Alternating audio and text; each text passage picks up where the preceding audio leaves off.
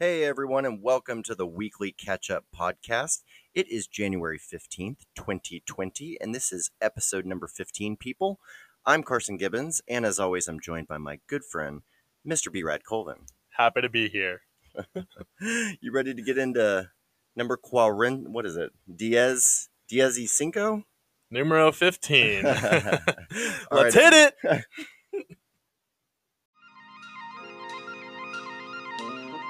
It's the weekly catch up with Carson and Brad.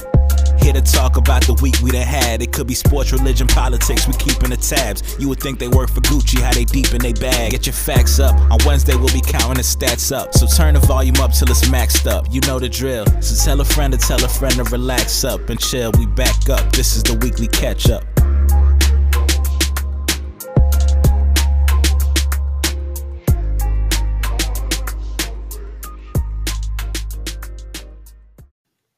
The word that you were looking for was quince. Are we just going straight into the episode? Yeah. Okay. No mic check? Oh, mic check. Mic check 1 2 1 2. We're just going to assume that this is recording the rest of the podcast. How are you this week, Brad? I'm doing swell. Dude, you got out of the car and I immediately was like, you look younger, thinner, more handsome. Like, Wow. What are you doing? What's going on? You cut your hair off, right? So I shaved my beard. Okay. I never realized that it gets as thick as it does for you. Yeah. So that always, makes me look a little younger once that thing cuts off. But I've also been working out here and there, eating some, healthy granola bars instead of Cheetos and stuff like that. So. What's your granola bar of choice? I actually ordered these bars called IQ bars, and they're filled with like a bunch of different nutrients that's supposed to help with it's supposed to like help feed your brain and make you feel more awake and stuff like that. So, and it has like less. The bars that I got are less than a gram of sugar, and the net carbs are like super small too. So, I'm just like I said. As far as resolutions go, I just have the basic, like try to lose a little weight, try to be a little healthier. So I'm still on that, haven't given it up yet. Looks like it's going well for you. The reason why I ask about the granola bars, I'm such a big fan of these Kind bars. Oh, yeah. Have you had them? Yeah, Okay. Kind's good too. I always get the peanut butter dark chocolate. And so every day I work at Hatchways on Victory Park Lane down by the AAC. And so there's this brand new Tom Thumb that's built into the bottom of this is the bougiest Tom Thumb you've ever seen. It's right in Harwood District. They have like a bar called the Union in it. So like I walk over Who there. do they think they are? Whole Foods? Yeah, it's seriously on par with that. But I walk over there every day. It's probably 5 minutes from the office because I take a banana off of a cluster in the produce section and I grab a Kind bar. Yeah. And then I walk back and I eat it in my little pod. And that's kind of what I do during the day. And so our front desk girl was giving me some crap, yesterday. I think she saw me walk in and she just kind of shook her head. I was like, what's up? You judging? What's going on? She goes, we have that stuff here. And I was like, but I don't have to walk that far to you. Yeah. Plus, probably cost an arm and a leg. Like my lunch order every single day is $1.75. Really? Yeah. That's amazing. Banana and a Kind bar. Yeah, I've been substituting my lunches for the type of bar as well. So. Really? Yeah. That's where you see the results. Yeah, okay. I'm hoping so. If you're out there and you're like Lizzo, shout out. Man, folks, listeners, that gave me so much heartburn last week. I must have listened to that portion of the episode 50 times just out of fear. And anyway. In the famous words of Big Boy from Outkast, big girls need love too. Okay. No discrimination here, squirrel. I'm not going back. I'm not going back there. So, but my main point is if you are trying to drop a few, intermittent fasting is a must. And you simply have to cut out a significant portion of calories. Like, I remember when I was on a roll with eating and drinking and all of that stuff that, it's just bad lifestyle options. Like you're staying up too late, you're eating a lot of cheese fries and things like that. Yeah. Whenever I did that, whenever I had a plate of cheese fries at 9:45 on a Tuesday, the next day I was thinking about Chick-fil-A for lunch by 9:30, 10 a.m. Mhm. But the discipline of like, if you have a banana and a Kind bar, I like to do it as late in the day as possible for lunch, like 1 or 2 minimum. And I kind of have it just structured so that I stay pretty alert and sharp throughout the day. I want to eat like a squirrel, and then I want to come home. I want to have my measured 1,700 calorie dinner. Mhm. Like I know exactly what it is at Chipotle or other staples that I go to. But if you eat 1.5 meals a day, that's gold. Yeah. So I'm working my way to that because I'm a bigger dude, and honestly, like it has been a little difficult because I just get hungry, and like I feel like I probably could have made my portion sizes a little bigger starting out, um, but like I'm really dedicated to this weight loss thing, so I'm going a little more difficult on myself. But I have been getting like these hunger headaches, um, which most people wouldn't recommend. But I have my own way of doing things. So. They also say that you attain this certain level of clarity once you've started cutting into like burning your body fat, and like your metabolism has like it's back at break even or whatever it is, and Yeah. it starts digging into like the negative. Essentially, that's when your brain is like just firing off on all cylinders. Right. And so I don't know, like often I'll feel maybe rejuvenated if I have a nice lunch, and it's something that I probably should do more of. But the way I figure it, how many calories are in a Kind bar? Like I gotta think that Probably like 210. I'm getting at least, what do you think, 300 calories Yeah. throughout the day. Trying to focus on cutting out as much coffee. Mm-hmm. I was talking to, I think it was Shelly on the phone last night. I was like, yeah, I'm cutting back on coffee pretty significantly. Like I had 5 cups today. And she was like, if I had 5 cups, I would cups. die. And I'm like, My heart would stop. oh, but I'm like, throughout the day, like from the time I woke up until the time I went to bed, 5 cups, that's nothing. That's crazy. Are you serious? Dude, I can't even tell you the last day that I had coffee. Like I just don't. Oh, you're one of the... Dude, funny story. Do you remember hosting me at your Maryland apartment Yeah. and me waking up on, what was it, a Saturday morning? Yeah. And finding out that you didn't provide coffee at Brad's bed and breakfast? I don't think I've ever seen somebody have the meltdown. I'm lucky I didn't lose our friendship that day because I'm pretty sure I like threw stuff. He did. He threw stuff. He threw, it's like some remote or like something came off of something that you threw, and I was like quietly like picking it up for you and putting it back. I know, it was.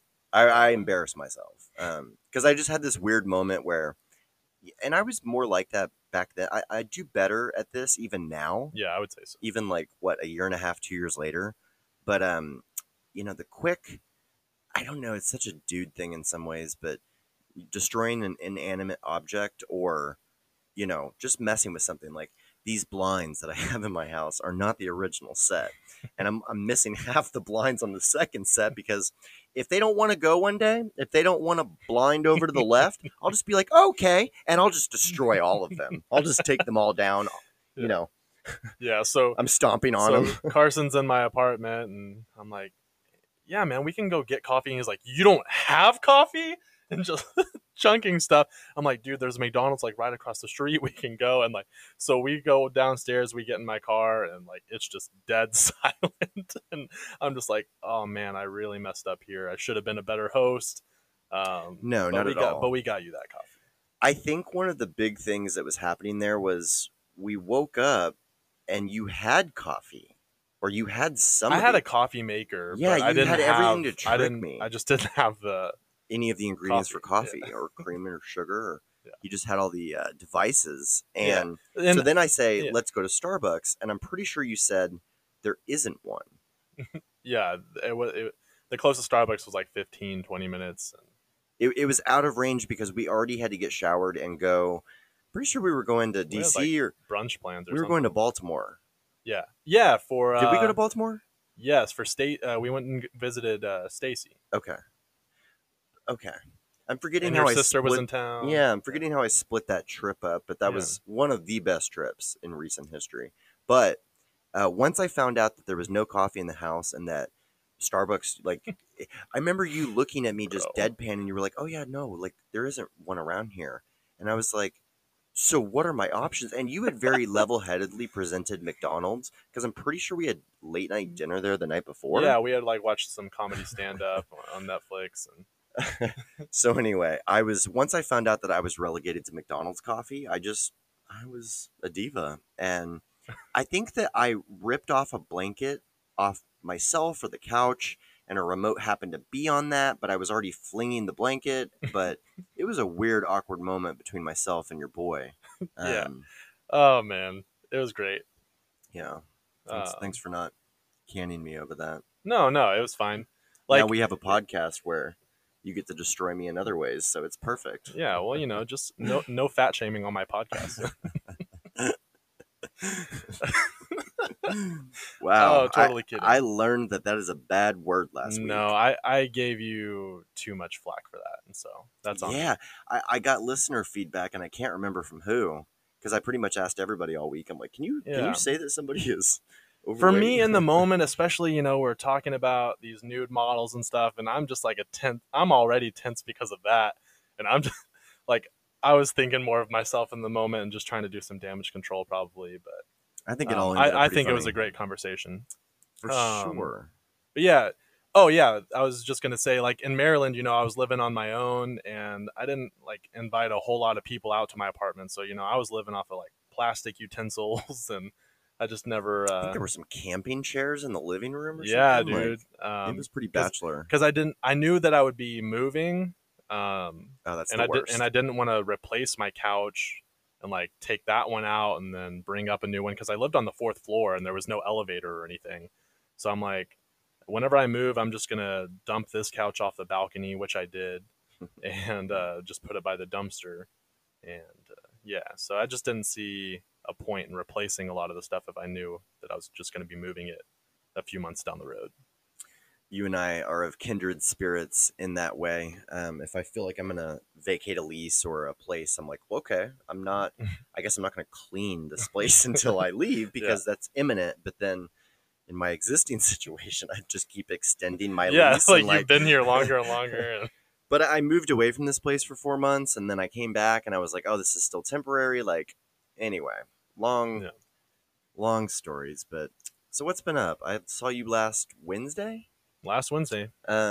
What you taught since then? You've seen Courtney since then? Yeah, Courtney was in town. She just went home last night. She has some shifts starting tonight, and so we just kind of hung out. Had basketball games with our students. They've been winning like all of their games. They had a game last night and they won by like 50 points. Oh, and they didn't even start their starters. Update on the prima donna kid that he came up to me and he hugged it out and said he was sorry, and we're cool. He's been passing the rock a little more. He's still, he could still pass it more, but he's been doing better. So there's been progress there, which I'm happy about. So he didn't quit the team. No. But I saw that coming. What a bluffer. Yeah, but we knew that was going to happen. I mean, we know kids. Well, I mean, I don't know. Or you know how you were. Like, I don't know kids anymore. You know what I mean? They're the same though. Like you have such a wider. I have friends that are, a couple years younger than me, and then all the way to death type deal. But I don't really have any Gen Z friends or whoever's under 20 at this point, right? Which, is probably to my detriment in many ways, because I remember I was thinking about this the other day, like coming up, you remember looking at your dad or other dads or like whoever like male role models were in your life and thinking like, well, this person isn't hip with what's cool now, according to my demo. And it could have been anybody.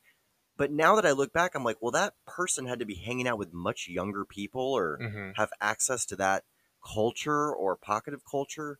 And so it's made me redefine what I think is cool in many ways, because for a long time, it was always cool to be with the older kids, or even if you were 22, it's like, hey, the 25-year-old's called. It's like, let's go see them, like fun stuff like that.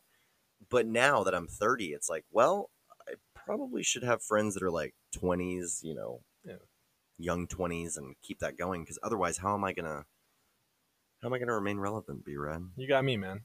Okay. We're gonna stay relevant in this thing.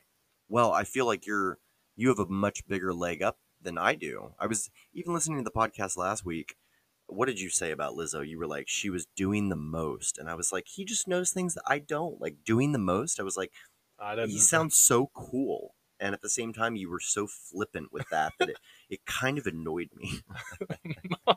That's You were like, wow. explaining your politically correct standpoint. You were like, well, we all know that she's doing the most, and I'm like, who are you? That's great. Wow. It was pretty That's funny. Anyway, All right. so what But else? yeah, so basketball, school. That's really all it is. We have the Southwestern Adventist University basketball tournaments next week, otherwise known as the Hoop Classics, in which 50 schools are participating this year, and a bunch of Adventist schools, and then also some just other, private and public schools are joining in on the fun. So, so that'll be great. I guess you didn't need to find out about it via email. Yeah. Well, I blocked them. Really? How are you going to get show material now? Like my dad sends I'm gonna be honest. I realized that I've had them blocked since before all that drama that we talked about in the past. Oh, I blocked wow. them whenever they got my birthday wrong. Oh, wow. When they sent out that email wishing us all a happy birthday, like in November. You blocked them? Yeah, that was like 3 years ago. I was like, you don't know my birthday and you're asking me for money? Nah. That's so funny. I'm out. Yeah, I won't give them $1, son. Unless it was like for specific reasons. Yeah. I'm not going to give them $1 until I can give them like $1 million. Stuff Yeah. like that. That's how I feel about if you're gonna give them $1 million, like I've done more for you than Southwestern. Okay. Well, maybe if you send me some raunchy photos, I'll give you $10 to slide in my DM, B-Rad. That's how you can earn my affection. Well, a lot's been going on in the world, dude. Is that so? Yeah. Okay, I'm gonna keep it real. I was like barely I was pretty much drowning whenever we were talking about politics last episode, and I don't really know what's going on this week other than just the headlines. So I'm gonna rely on you. If whatever you want to talk about, and if you want my opinion on certain topics, I got you. But What I'm not gonna headlines do you act know like about? I'm not gonna act like I know. I read that our girl from Suits and Oh yeah, the Royals are like stepping down. They're stepping down. They're trying to move to Canada. I believe so, and they're just gonna they said that they're. I guess once you step down, you no longer get like the royal money, but whenever you are part of the royal family, like you're not allowed to make income elsewhere. Is that? Do you remember reading something about that? Don't catch me lying, but yes, there is some sort of like split based on how you spend your time and how close to the fold you are. Like, yeah. And so they're planning on just going independent. They still get some sort of like per diem or allowance, correct? But it's not the same. It's like a fraction of the overall financial income that they would get if they were to remain. What do they do all day? Like, I don't really know. I was actually in this whole story, I was looking up their social media, or I saw a Twitter handle, and I was like, there's an entire brand surrounding like the Royals. And it's just so funny that like in the democratization of technology, and like we're in 2020, like nobody believes in royalty per se, except Hallmark movie watching girls, maybe. Yeah. But I don't know. That whole story is weird, and I had heard that she had put out some feelers for some acting. Yeah, and I thought directing as well, but I could be wrong. Man, if Meghan Markle isn't in front of the camera, that set should be burned. Like, that's a waste of talent. That's right. Give me a Suits spinoff. She can star direct, but Rachel Zane will forever be. That's right. That's our girl. The goat. Yeah. What is his plan? Is he just gonna?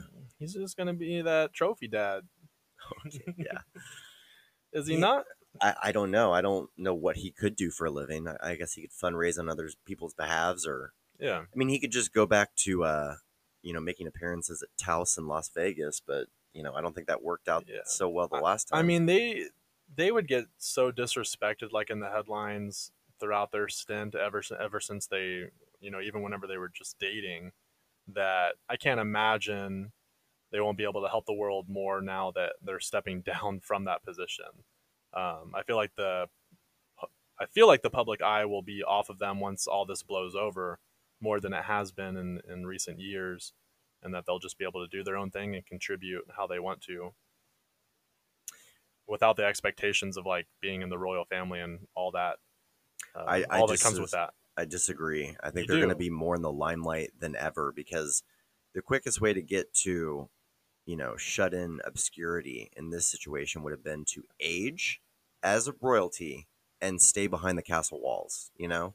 Like I can't name every member of the royal family, and not all of them have the same importance level to, I guess, the brand and the world as a whole in terms of. But I think they'll be after this blows over. I think they'll be more known for their work and like all the projects that she's working on, rather than they were. Oh, parts I of get that royalty. point. Okay, That's all that I meant. Oh, I'm sorry. I totally missed that point. I was going to say, like, I feel like they're going to be at an all-time high in the tabloids. Like, the minute they get some sort of house in Canada, it's going to be like, look at the small dwelling Right. that they have now. Like, from fame to, Yeah. all the To the headlines are going to be shanty. written. Yeah, exactly. Like, Yeah. I mean, they've just done a number on them since he incorporated Meghan into his life. And Right. just, I don't even know all the ins and outs. And we've discussed it on this show before. Like, Yeah. I think some of it is outside of the norm. Some of it is kind of some maybe subtle, not so subtle racism in certain Yeah. points. So I'm not really sure, but that has been, it's got a lot of news coverage. So they had to go have a meeting with the Queen, right? Yeah. So they went to her residence, and she basically said, "I don't want you to do this" or something. Yeah, that's what it appeared. So, and they just said, They're like, "Sorry, B." What's the next move here? What happens? I mean, she's gonna go produce her movies or act in her shows. It's significant that they're going to Canada, though, because that's also, well, it has Parliament, and Mhm. so Canada and Great Britain is that the same system? I'm not I think it knowledgeable on is, that. because in London, I remember the Canadian embassy in London is like a block long. It's like so big, and I'm like, why is there all this? Why is there all this like cross pollination of people and diplomats? And I think it's because, well, England colonized the entire world. Like Yeah. you know this better than I do at this point as a history guy. I just know the rapper Drake it's originally from Toronto, and sometimes he raps with a British voice. That was the biggest. Leap stretch. Wait, Hey, I'm just when t- does he rap with a British voice? Oh, dude, his latest. Check out "The War." That's like the latest song that he dropped. He does it often, just not on his big radio hits. You've never seen him like drunkenly talk like after a Toronto Raptors game? No, Oh yeah, he'll throw in a bunch of different he's like, bruvs. what a night, isn't it? It's not that Cockney, but yeah, there's some British slang in there. Man, I was on the phone with a client in London recently, and he's like, what was he talking about? He was talking about some sort of deadline getting pushed back, and he's like, "It's the way it goes, isn't it?" And I'm like, "Oh shoot, INIT, in it, In it. Um, Okay, so yeah, I read about that. What else we got? there was a lot of big NFL stuff. I thought the Chiefs' comeback over the Texans. I thought about you because I was like, I'm so glad that you wanted the Texans to go all the way. And I thought about you. And you were so excited. You must have been so excited in that first quarter whenever they went up like 14 or 21 nothing. I wasn't watching the game. And then the Chiefs come back and just yeah, man, they blew it. Patrick Mahomes is my homie. I love him. They are so fun to watch. Yeah. That was the highest scoring first half in the history of the NFL playoffs. Yeah, that Like, was wild. It was. I think that was the main game that I actually watched. I didn't. Watch And then what was it? Packers Seahawks. 42 unanswered points. Or Yeah, something to that effect. At one point, it was a Yeah. very high scoring game, but Yeah, but then your Baltimore Ravens also. I saw that. I didn't watch the game, but they lost. I almost wasn't mad though because Tennessee is in a similar Dude, situation in that that's it's like who a I'm going small for market, now. and watching Henry run the ball is super fun. Like, Well, they've been the underdog for the past several games, and they're just surprisingly knocking out all these teams. And so I want to kind of see them keep pushing forward. Catch me up on their head coach, because did he play for the Patriots like when you and I were maybe in our 20s or something? Like Mike Vrabel? He's so young, and I could have sworn that I knew him as a player, either growing up or something of that effect. I could have sworn he was on the Patriots back in the day maybe so. as a player. I'll look that up while you continue to talk. That's funny that like peers of Tom Brady's or even people younger are, coaching, getting head coach jobs. Yeah. And have you heard anything about his future since they got exited so early in the playoffs? No. I just didn't know. I assume that every year, like when you're 43, Well, 44, all he did was say that he doesn't see this being his last. He doesn't view that game being his last game. Gotcha. So he'll be back. But yeah, Mike Vrabel, the guy that you're talking about, he played for the Steelers and then went to the Patriots, like you had said. Man, okay. Yeah. What year? Which Super Bowls did he win with the Patriots? Around 2001, or at least he joined the Patriots in 2001. Oh wow! So that was more breadbasket of my childhood. Yeah, he was there from 2001 to 2008. Okay. Yeah. Wow. Smack dab. Yeah, as a player, 10 to 18. As a player, 3-time Super Bowl champion. Okay. Well, he's cleaning up as. I guess the Tennessee Titans are in Nashville, correct? They're in Nashville. Yeah. They would have to be Nashville or Knoxville, but I think it's Nashville. And man, just watching their running game is so fun. That guy is like a more fit, taller Marshawn Lynch or something.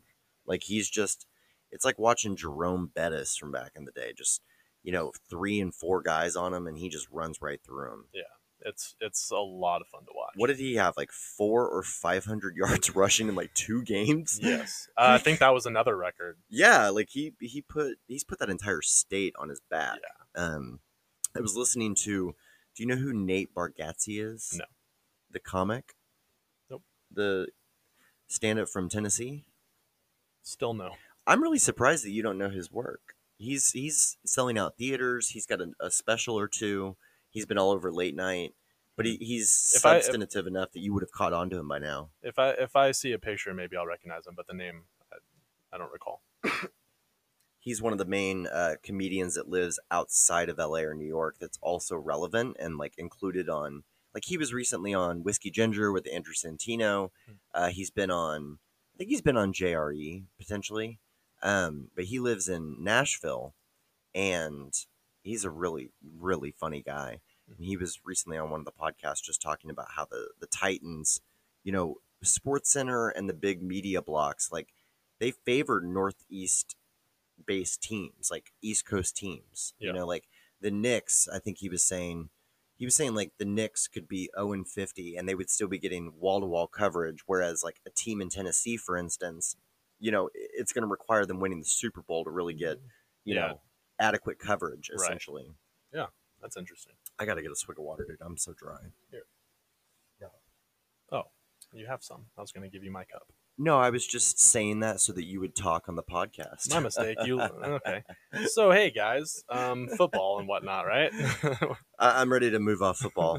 What do we have? We have one more round for the NFC and the AFC. And, you want to make new predictions and desired, Yeah, baby. Titans all the way. Who are you thinking? Green Bay? I think that Kansas City is going to be difficult to topple at this point. Yeah. I don't think so Green Bay took out Seahawks, right? Yes. Okay. Maybe. I feel like they're more prone to like falling in the NFC division or the NFC conference round. Mm-hmm. Or they could lose the Super Bowl, but they're in the same. Chiefs are NFC, right? Yeah. Are we sure? No. They might be AFC. Think about it. So Green Bay is playing who? They're NFC. I know that. They're playing the Titans, right? Yeah. Titans are NFC. And then Green Bay must be playing the 49. I'm sorry. Who's playing the 49ers? Jeez Louise, man. I'm telling you, I'm not as up on AFC, NFC, but I can always tell because I don't like the AFC as much because it's usually more smash mouth football called on CBS, Yeah. and I'm partial to Fox. And I just haven't been watching since the Cowboys are out and fantasy football's over. I haven't been keeping up with every single team, but the 49ers are playing the Packers. Okay, they're both NFC. Apologies. Titans and Chiefs, There you go. they're AFC. Yeah. I think that Tennessee's luck might be out, but I could be wrong. It's just hard with Travis Kelce and Patrick Mahomes and It's hard. It'll Tyreek definitely be Hill. hard to overcome them. They're a fantastic team. I really wish that I could talk to you more about that game because that game, I know not all games are created equal, and like football on its head could be boring to you, or baseball is pretty boring to me, but at the same time, you get me like a good playoff game where Yeah. the score is like 11-9 after Mhm. 9 innings. That's compelling television. I want to watch that. And that was this game because the amount of special teams antics that happened, like we're talking at one point in the first quarter, it was like 6 plays, 3 touchdowns. Like it was just wild stuff. Yeah. Like kickoffs were getting fumbled. Punts were being blocked. Like it was high drama Yeah. stuff. It was fun, That's awesome. but You had brought up CBS, which I don't know if you have kept up with any news as far as any one of their announcers. no. Tony Romo. What about? I know he's. I Have like you- watching. Have you heard any potential offers? No. Okay, so ESPN it appears that they're in talks for making him the highest paid commentator ever working for ESPN. Really, for their Monday night installment? Yeah. So Good. They could use some help on Yeah, that. because he would be succeeding Booger. Okay. Yeah. I watched one Monday Night Football game this last season, and I was like, I don't know who these guys are. Yeah. I don't like the graphics. Like, I get in my little comfy, cozy cocoon, and NFL on Fox is that for me. Like, Joe and Troy better be calling the game. Aaron better be on the sidelines Right. because they just actually in reading about the way that they set up Fox Sports and the way that they went and bid on the NFL and like they're the ones that revolutionized things. Like the reason why cameras are on like tightropes going over the field and like following players all the way down and they're 360 triangulating all of this where they can flip the camera around and like Right. show you from the other vantage point. That's all Fox. Like Yeah. even other networks that have adopted some of that stuff, they don't do it at the same level as Fox, Mhm. and they were late adopters. Like Hmm. Joe Buck writes about some of that stuff because at one point they had to go recruit him. Right. Like any network that's starting out as a startup, and you have to go recruit people to go do this for you. But anyway, the ESPN installment of M&F sucks. I Like, agree. no shade, but I hate it. And I would be disappointed if he did that just because. Yeah, that's what I was gonna say. So they're potentially offering him between 10 to 14 million. And He's getting 5 to 7, right, at CBS? right, but CBS can make a counter offer to like it's not like they can't offer him more money either. I think I would prefer him at CBS as well. And he's doing a great job there. Yeah, but like I said, they can offer him some money too. I mean, it would be crazy if he was able to go in and topple Phil Simms as like, the number one color commentator for a network next to Jim Nance, who is a living legend. Yeah. He's just able to relegate him to the studio. And then everybody has been, they've been on his ego Right. all season. Like they're like, he just He's knows it before it amazing, happens. yeah. He calls the play. And I do like hearing him. And I like him a lot more than Phil Simms, obviously. But to go and just take that number one spot, because you recognize how like they're CBS's number one team. Right. Any national game they're calling, same as Joe and Troy on on Fox. Right. So for him to abandon that, I don't know. I think the smarter play would be for him to stick with It CBS. seems more timeless, and it seems like with what they broadcast that it would give him more range to do more things in the future because he's also an avid golfer and actually will sometimes, I think he missed the cut at the Byron last year, but he'll play little tournaments, he'll do all of this stuff, and I can't help but wonder if maybe he could do some sort of fun side gigs with PGA Tour in the future. through CBS. Yeah. CBS seems like the more timeless Yeah, I agree. decision. ESPN, it just seems like they're more like, let's get a good headline, or Something happened I there. don't know, some like crazy. I just feel like they're always like in it for like crazy antics and different stuff like that. Like they, like you were saying, CBS is more timeless. Like I view it as more like prestigious, which is maybe another way. Another way. Yeah, the of way that I putting it. use it is the same exactly. Yeah. It just seems like Pat Summerall called. Was he on CBS or NBC? I don't know. Okay, never mind. It just seems like to become a living legend. Where, think about it, he just needs to stay right there because as it is, he's going to be in every American home, bar, and Buffalo Wild Wings every Sunday, all afternoon for the next 40 years. Right. I mean, that's how you indelibly leave a mark on broadcasting, on generations of sports fans knowing who you are. Like that's the big play for these guys. Now, whenever you said, have you heard about the deal or whatever, I thought you were going to tell me that he was getting an offer to go coach somewhere or Oh, be a quarterback's coach or something like that. I mean that would be cool too. I don't know if you. I don't know if he's been so successful as an announcer, but I don't know. Maybe he would take a coaching position. Who knows? My mom used to say that she thought that he was not focused enough and not crazy enough. Like she used to say something to the effect of, "He's too well rounded." Like Mm-hmm. back when he was getting like when he was dating Carrie Underwood and Jessica Simpson, and Right. with his current wife is gorgeous, and he's got kids. He's like a scratch golfer. He's talented at all these different sports, and then he gets on the microphone and he blows us away with that talent. She's like, he's just too good at too many things to Right. go out and win us a Super Bowl at that time. Yeah. Like she was like, Tom Brady, you don't see him in anything other than the Other field than throwing the ball. or Ugg boots. Yeah. That was good. You're welcome. Yeah, I like that. Yeah, so that's what I got on that. What other news caught your eye this week? Oh man, I caught a little bit of the Democratic debate last night, which was interesting. Okay, anything that stuck out? Yeah, like the overall format has gotten more contained and respectful, I would say. Okay. It was weird because we're down to like, I don't remember how many were on the stage last night, but it was one of those situations where you weren't eliciting an audience response, whether it be clap, boo, agreement, anything, for every answer. Like it was very much, it was almost more intimate, and like the very serious contenders were there. And the top four were not willing to, actually, this leads into something I did want to discuss with you. The top four were not taking jabs at each other because the way that the Iowa caucuses work is such that you don't want to necessarily ostracize yourself from other people's voting pools. Yeah.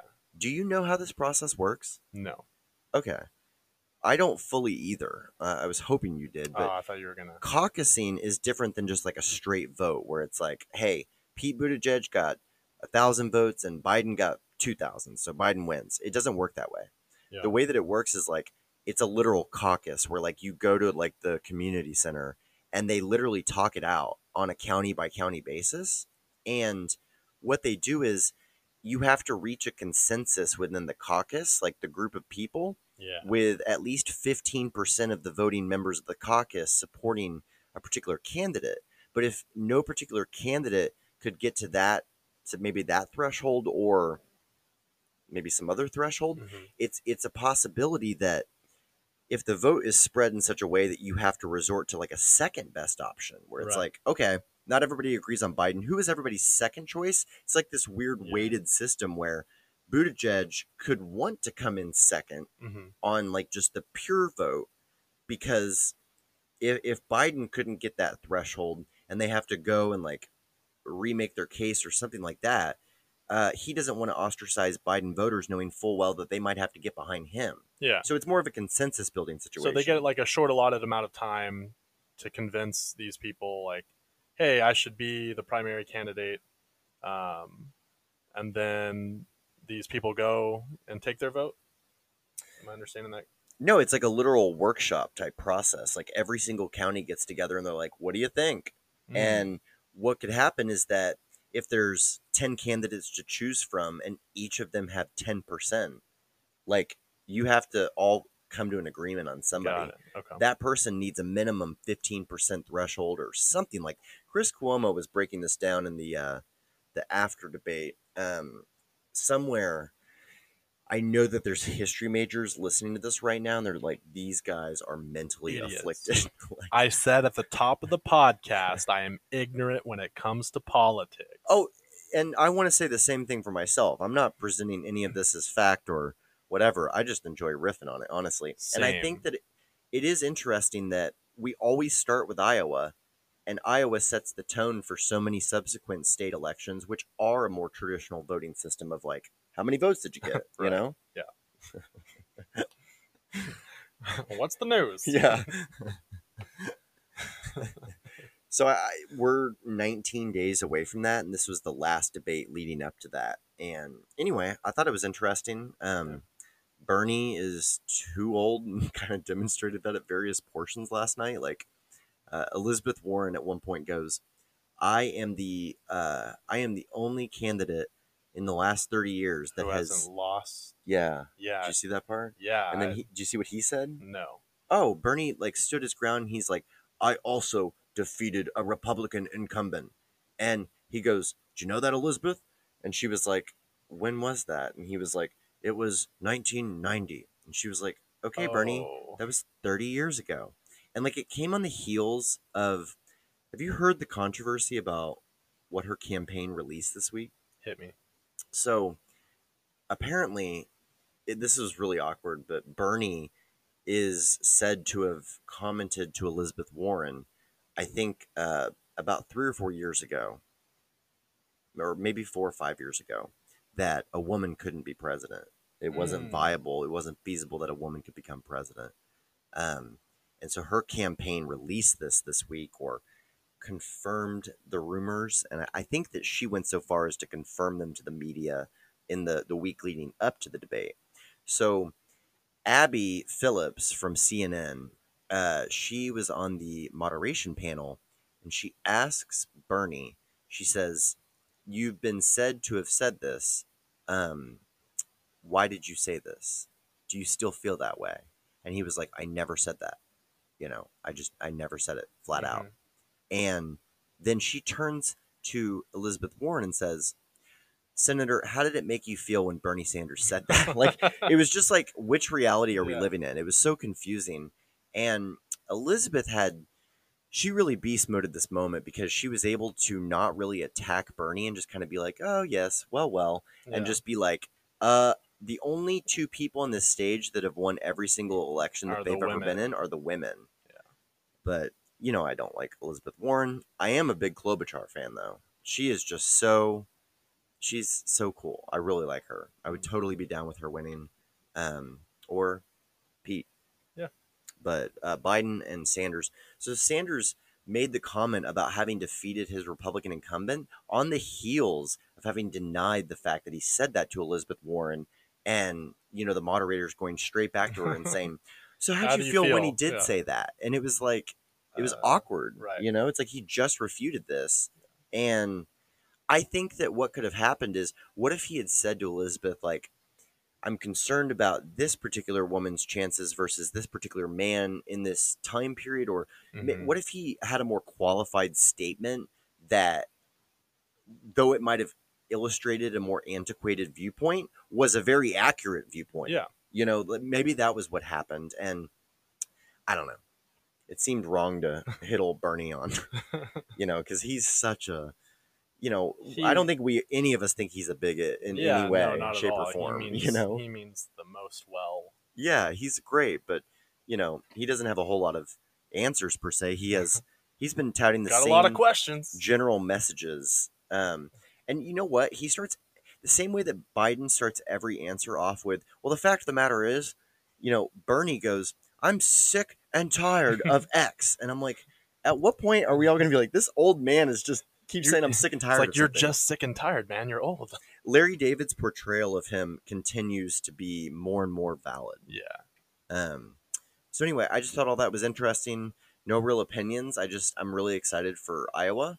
Yeah. Because that's when the rubber starts to hit the road. And we start to see which of these candidates, like, we start to see the real viewpoints. Because up until now, it's been like, hey, everybody, everything is going to be free.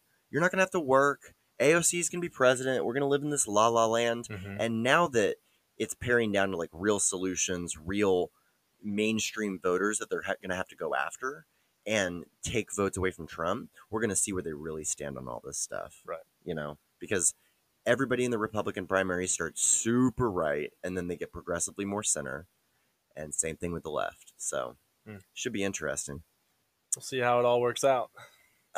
Speaking of Larry David, I watched this documentary the other night. I am spacing on what it was called, but I gotta bring this up to you. Okay. I'm gonna look it up on my Netflix app. And he was a part of it, or He was.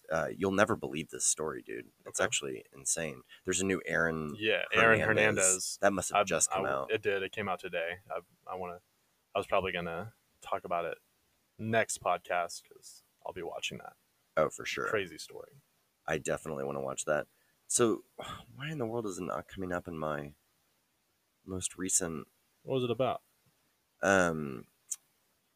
It's about a murder. Hold on one second. Larry David. I should be able to run this search, right? Long shot. Yes. Okay, thank you. I'll look that up. Mm-hmm. So Long Shot is about a man that was arrested for a murder, and that he couldn't have committed because he was the Dodger game at the time. Oh. Okay. And what was crazy is that he actually goes to jail, and his criminal defense attorney just goes hog wild on this defense. And he goes back to Dodger Stadium. He's trying to review all of the concurrent footage of like whatever was occurring at Dodger Stadium that night. Mhm. And he was trying to place his client at the stadium at a certain time because a little bit later, somebody related to this this potential perp was murdered. And I can't even remember the circumstances, but as it turns out, that was the night that HBO's Curb Your Enthusiasm was shooting scenes at Dodger Stadium during wow. the game. So HBO decided that with the production budgets, they couldn't bring in enough extras to fill the stadium for a specific, shot, for instance. Okay. So they just work out this deal with the media people at Dodger Stadium to allow Larry David and the film crew to come in and just during the game, like in a section adjacent to the field, they're shooting their show. Scenes. Well, in the show, they show the murder suspect on the show. What? The scene where Larry David is exiting the stadium, walking up from the field. This guy comes with his small little daughter in a Dodgers jersey, and he's seen going down his row, and it's time stamped, like at a time where it backs up his story. He's freed from prison. Like he goes free. They're interviewing Larry David about it because in this sea of people and all of these concurrent stories, and the fact that it was not announced that HBO's Curb Your Enthusiasm was there, and at the time, the star power wasn't there either. Like Larry David was already famous in certain worlds for having been the creator of Seinfeld, but he wasn't necessarily so recognizable potentially. Right. So they specifically didn't tell the crowd, and they were trying to work it in where they would like shoot at half innings and stuff like that, Mhm. but they were shooting during the live game. And it just so happened that they catch this murder suspect What are the odds? on the actual show.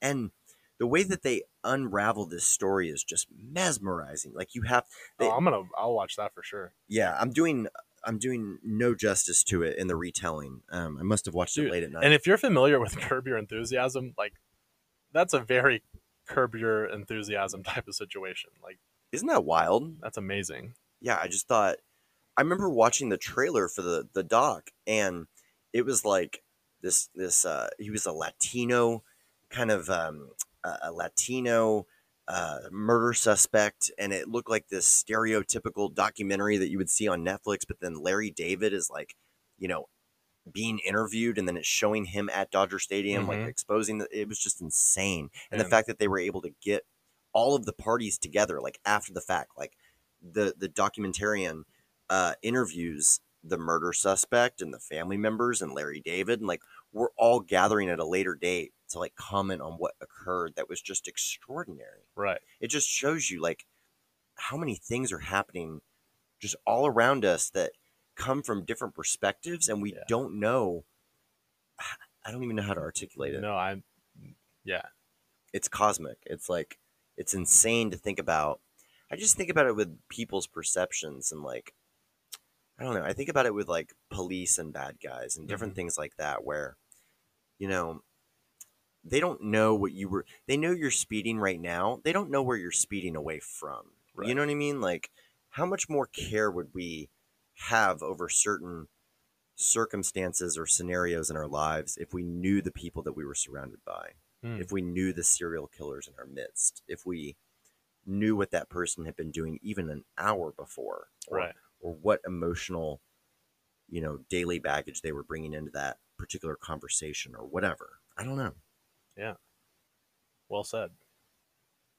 Yeah, it's like you have to interpret people's momentums during the day and understand when to sell them things Mhm. and when to, when to fight that fight. And I don't know. I don't have much more to add on that. I'm still I'm looking forward to watching that documentary. I'm probably going to check that out as soon as I get home tonight, to be honest, just because that story sounds crazy fascinating. So yeah, thanks for enlightening me on that one. If you want to stick in the realm of Netflix or film, the let's see, the Oscar nominees came out this week for the top films. Oh, fill me in. Okay. So for best picture, you have Ford vs Ferrari, The Irishman, Jojo Rabbit, Joker, Little Women, Marriage Story, 1917, Once Upon a Time in Hollywood, and Parasite. What was it, like 2 weeks ago, that we were saying, what could Netflix get real Oscars and stuff? And like, Right, look, and The look at Irishman them is now. now. That's awesome. Yeah, that's that was great. such a great film. A lot of great films for these best pictures. I've seen, I think, 6 out of the 10. All right, you're doing good. I just checked out Parasite yesterday, which is this Korean film. So you have to read the captions the whole time. But it was a fantastic story, just about classism and this family interweaving into this rich family's lives. And they, one by one, they begin working for them, and they pretend that they're not family members, that they just offhand know each other, and they keep filling in all these different positions, like the maid or the cab driver and different things like that, and kind of working their way into this family's life to escape poverty. But it's like this crazy drama that I would highly recommend if you have 2.5 hours and you're not going to be on your phone your whole time, because you have to read the captions.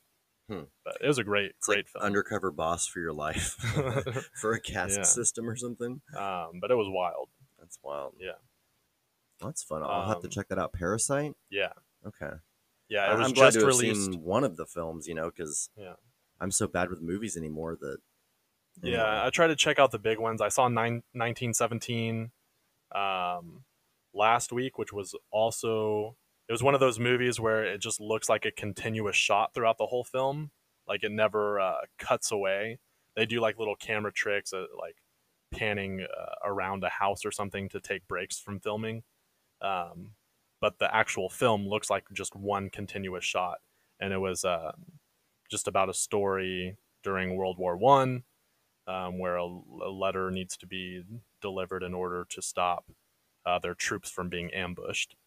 But also another great film. So we'll see.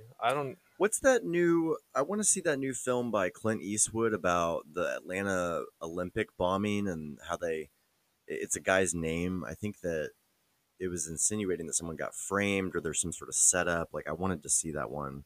Richard Jewell? Yes, that Yeah. looks amazing. Did you see that? No, I have not. Okay. I really want to watch that. Yeah. So as far as my top picks for the Oscar nominees, I think it would be great to see Parasite win, just because it's the first Korean film ever nominated, and just in a seat like. No doubt there were great performances all throughout, like Joaquin Phoenix and Joker was just, super memorable, very good.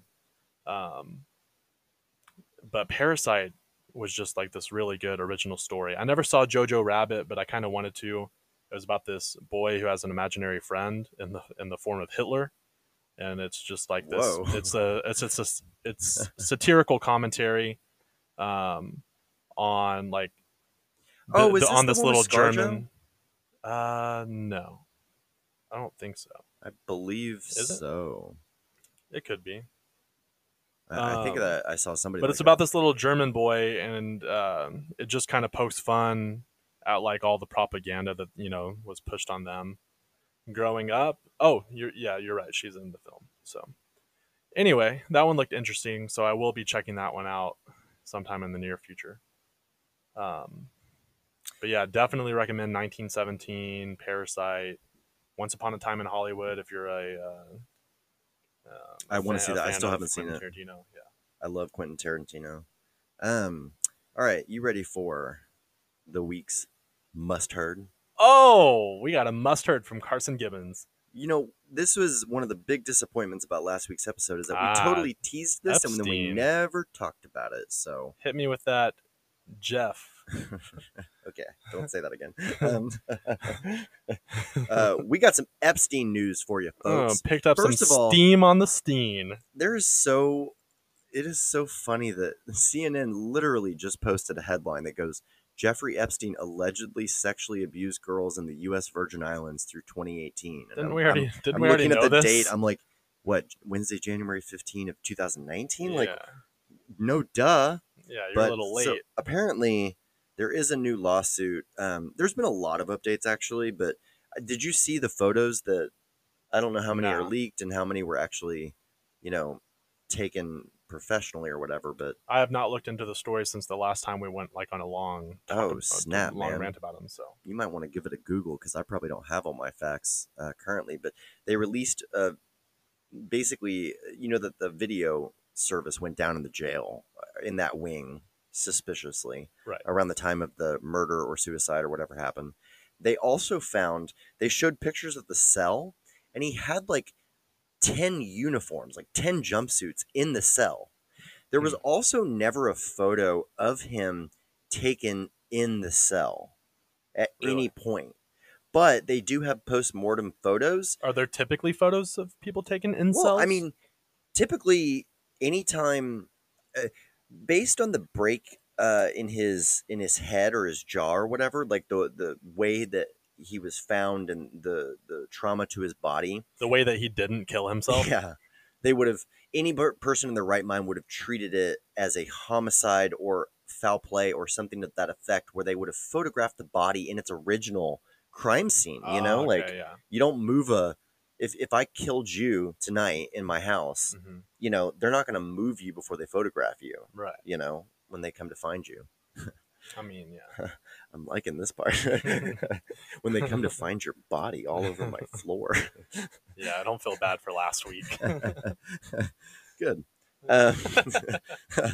So anyway, they found all these uniforms in his cell, and like they were trying to conjecture like which tools he used to like hang himself, and it's also confusing. But anyway, new lawsuit filed Wednesday. So Epstein created a network of companies and individuals who participated in and conspired with him in a pattern of criminal activity related to the sex trafficking, forced labor, sexual assault, child abuse, and sexual servitude. Ooh, that one's my favorite. Of these young women and children, according to the lawsuit filed by Attorney General Denise N. George. The suit filed Wednesday alleges that Epstein used a system of private planes, helicopters, boats, and vehicles to bring young women and girls to his island residence on Little St. James. Okay. Maybe what this story is saying is that, first of all charges for like major racketeering and, conspiracy and a network and all of that is back on the table. Maybe the original ones weren't in the U.S. Virgin Islands. Because where was Sex Island? Where was the island that he owned for this purpose?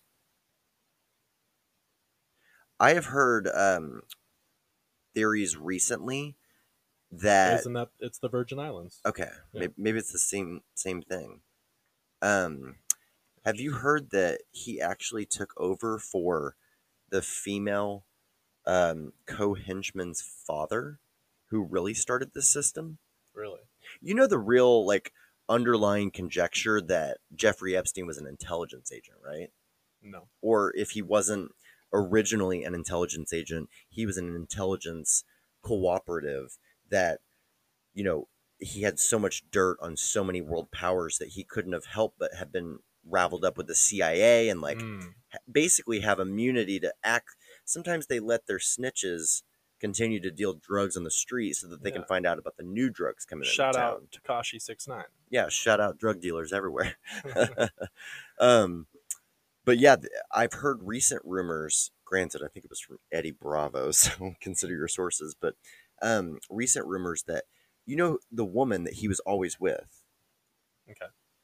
No, I'm saying this is critical to the story. No, explain. The woman, look her Treat up, look up Epstein woman, like Jillian or whatever her name is. The French woman that was always with him, that was his main handler. Woman pimp? Yes, his Maxwell, yes. It's rumored that her father was the real spy or intelligence person that basically started this cult of blackmail where they would either lure you with young women or trap you with women that you didn't necessarily know were underage, but then they would videotape it. They would have ultimate leverage and blackmail power over you. And what I've heard recently is that Epstein simply took over this existing operation for her father, who she's still on the lam. Like, nobody knows where she is, by the way.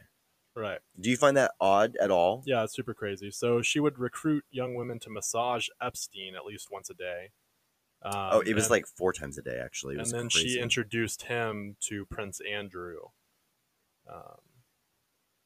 which we agree that there's probably some shady circumstances in his past regarding this as well. They have evidence about 2 victims trying to escape. In one case, a 15-year-old victim tried to escape by swimming off Little St. James Island, but the search party located her, took her passport, kept her captive. And the other one, the search party found her, returned her to the house, and suggested physical restraint or harm if she failed to cooperate. Dang. Yeah, this is yeah, but this is old news. He registered as a sex offender in the Virgin Islands in 2010. Yeah. Okay. Dude, we're just going to like beat around this bush for the next 2 years. Like, you hear breaking news on the Epstein case, and it's like, we still don't quite know, but here's a bunch of new evidence that shows that no process was followed and that you likely should think that this is corrupt. Something sketchy going on. Yeah, and we were just talking about Prince Harry. We're talking about his uncle, Right. having blackmail material on his uncle, as well as Bill Clinton, as well as other just mega powerful people. Yeah, high priority. Just insane. Yeah. So anyway, that news has been swirling around. Wild. I don't feel like there's anything really conclusive, though. No. You can access, I think that there's a set of photos that are like, here are the crime scene photos, and then there's like the leaked photos that I don't know where all they're accessible, but I think you can actually see him dead after the fact. Right. And see the strains on his neck and different things like that. Yeah. But yeah, some of the blood vessels that were broken, all underneath his skin would have suggested more like strangulation or something rather than hanging. So I don't really know. Kind of crazy. Wild. Keep your nose clean, people. This is ridiculous. Sick of all this stuff with like kids. Like I saw WFAA had reported something about they had reported a local person that they'd taken in for child porn on a hard drive, and they said there were 18 terabytes of it was the largest haul of all time. And they go, just to put that in perspective, like there's this many iPhones in a terabyte. Yeah. It was gross. It's disgusting. Yeah, it was very weird. And speaking of sex traffickers, R. Kelly, Surviving R. Kelly Part 2 has begun airing on Lifetime. If you kept up in media at all over the past few months, this was probably 5 months ago, maybe, where he did that interview and kept denying that he had been a part of it, and nobody. Which one with Gail King? The one Right, where he's yeah. like, he just gets up and he's You're yelling. killing me. Man, forget that guy. Yeah. I don't care about him. I mean, I care about what he No, did to people. I but I didn't watch it. I only bring it up because it's like, why is there, like, I was just gonna say, why is there a part 2? Like, we already know he did it, and now it's just looking like it's almost looking bad on Lifetime's part because it just seems like a cash grab. So yeah, It's like glorifying it, kind of. I turned Or it on. sensationalizing. Yeah, seriously, you gonna let me talk? No. So I did turn that one on for all of about 45 seconds and immediately turned it off because, and go with me here, like, please don't attack me right off the bat for saying this. Like, extend me the benefit of the doubt. All right. B-Rad and Weekly Catch Up Podcast fam. All right? You can't see me, but I'm leaning back in my chair. I'm just going to sit back on this one. It is true that someone needs to have been brutally assaulted or killed for me to watch whatever program it is that you want me to watch. Like, I enjoy documentaries or docuseries where, you know, it's like, who's the bad guy who did this bad thing? Like, let's go find him. Let's interview all the law enforcement. Like, I enjoy an unraveling of a story that culminates in catching the perp or, you know, the journey up until that point. When I turned on R. Kelly, I was like, oh, Dude's already been caught. I'm not looking for actual reflections from living day victims, just like city. Like, I was like, this is so opportunistic by these filmmakers and gross, and like, these people are experiencing existing pain. Right. At least when you see the teary-eyed mom and dad on the couch, like in the documentary, you know that by episode 8, they'll at least have closure in some way, shape, or form. You know what I mean? Like, Right. These girls, it's like, no, this situation is like almost ongoing for them. And so I just flipped it off. It was opportunistic. It was gross. And honestly, I know what that story probably looks like, you know? I'm guessing he wasn't targeting mega affluent girls with other options, right? Yeah. Oh, were they young? Yeah. Like, this is a tale as old as time. Men like to trap women financially, in all sorts of different ways, and it's gross, and it's all to varying degrees. But there's nothing special about what he was able to accomplish, or Right. you know, honestly. And I don't mean this. This is gonna sound weird, but I mean the Epstein story is much more compelling because it's like at least there's planes, trains, and ships, and automobiles, and secret sex islands, and politicians, princes, and blackmail, and video, and like all of this stuff. R. Kelly, it's just like, it's an illiterate Chicago native with a good voice makes it in R&B and ends up having a horde of like underage, also illiterate sexual slaves of sorts. Like, that's gross. right. You know, throw him in the can, throw away the key, don't make the doc. Yeah. He hasn't made a hit in quite a while. You know, so I don't know. And just his reaction to that on that Gayle King interview was just, I don't know. I was just kind of like, sit down, dude. Yeah. Like, he looked like a man that was desperate and fighting for his life, as you know he should be, and just not intelligent. Again, he should, rightfully be locked away. It's crazy that he made it to where he did in life with the set of constraints that he has. Yeah. In many ways. Like, can you imagine going through the world and not being able to read any of the signs? Dude. To read a pamphlet? I mean, it's worked out for Floyd Mayweather. If you're good at what you do, get so rich and famous that somebody else drives for you, take a couple hits, books flights for you, and reads on your behalf. I didn't realize that Floyd was illiterate. Oh yeah, that's like a huge. Oh wow, but he's got so much money. Yeah, like he makes R. Kelly, I'm sure, look like a pauper. Oh yeah, for sure. Like, oh my goodness, how much did he get paid for that McGregor fight? I'll look it up. It was like, wasn't it like $300 million for one night, and all the training? And granted, they both had to create their brand for years leading up to that fight to command that type of pay-per-view payout. But still, that's just insane, dude. Mayweather's guaranteed disclosed paycheck was $100 million. Okay. Plus some backing, I'm However, sure. it looks like he earned basically 275 million total. Oh, Wild. that's insane. Yeah. That's awesome. I should have put down the books when I was younger. Yeah? Just started boxing or something? I guess. Less poetry, more Oh, punches. I know big words and I get paid a teacher salary. Great. I mean, you wouldn't have made it I as know. a fighter. I know. Not with that All right. face. Not with that beautiful mug. All right. Thanks, bro. You're welcome. What else you got, dude? You want to carry me at all? I mean, I did the Oscar noms. Oh, I got an intro. That's just lazy podcasting, folks. I got one that kind of caught my eye. Justin Bieber. Have you heard his new single? I thought you were about to ask me, have you heard of Justin Bieber? I'm like, no. Yeah. I've been under a rock for 20 Yeah, years. this young gentleman with a creepy mustache these days. Yeah. Anyway, What about him? his new song "Yummy"? Okay. I already don't like it. Yeah, it either came out last week or the week before. Yummy. To some people, yummy is as bad as moist. Yeah. So, just to give you like the little chorus, I'm not going to sing it, but I'll give you the lyrics. It's "You've got that yummy yum, that yummy yum, that yummy yum, yummy." All right. Compelling stuff there. Did R. Anyway. Kelly write that for him? Very well could have been. Nah, he doesn't have a younger sister, I don't think. Who's he with now?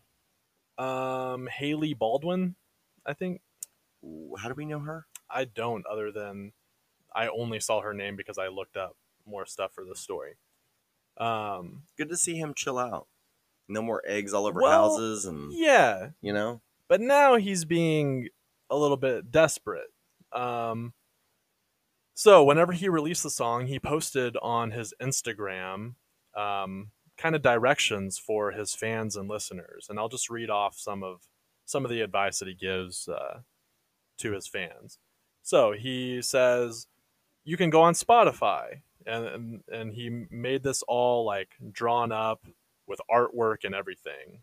It says, create a playlist with Yummy on repeat and stream it. Don't mute it. Play it at low volume. Let it play while you sleep. If you are not from the US, you can download it via app. Set the VPN to US and then create a Spotify account. And then on iTunes, buy the song on iTunes, buy the song multiple times on Justin's website.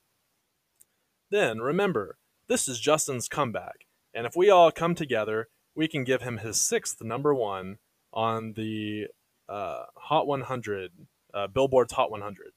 So share this post with everyone you know. Let's do this. What in the world? That's from his account? That's from his. Where was that posted? On Instagram. What? What? Yeah. Is Justin in trouble? Like, that's what I'm wondering. He's more desperate than the porn star from last week. Like, what in the world? Yo, crazy. That's so weird. This isn't a GoFundMe. It's like, if we react to your song positively and we go out and purchase it, that's what makes it a number one. Not if you, like, this isn't like a, like, let's stream vote. It while you sleep? What in the world? That's not going to get into my subconscious. No, thank you. Well, and why is he having you set your VPN for the U.S.? Like, why is he only concerned about because if you're out US of the listens? Well, because he wants to get the Billboard Hot 100 in the U.S. Okay, it's like a huge deal to him, apparently. So what's he doing? Like doing paid search Google ads, like new hot music, and he's like, Yeah. "Go stream this one." But for me, the icing on the cake is he did not get the number one song of the week. He did not land on number one on the Hot 100. Okay, Roddy Ricch did with his Ooh. song "The Box." nice. Yeah, which is a super catchy song. Super happy for him. And this song by Roddy Ricch, it was not even like well promoted. It was not a single off of his new album. It was just a random song that had picked up steam from the app TikTok, which is like popular with the kids, and people have been doing like funny videos and stuff to the song. But yeah, so that landed at number one on the Billboard Hot 100, and Good. Justin Bieber had like kind of tweeted out. It almost seemed like a passive aggressive, like congratulatory thing. Like, oh, congrats on your first number one.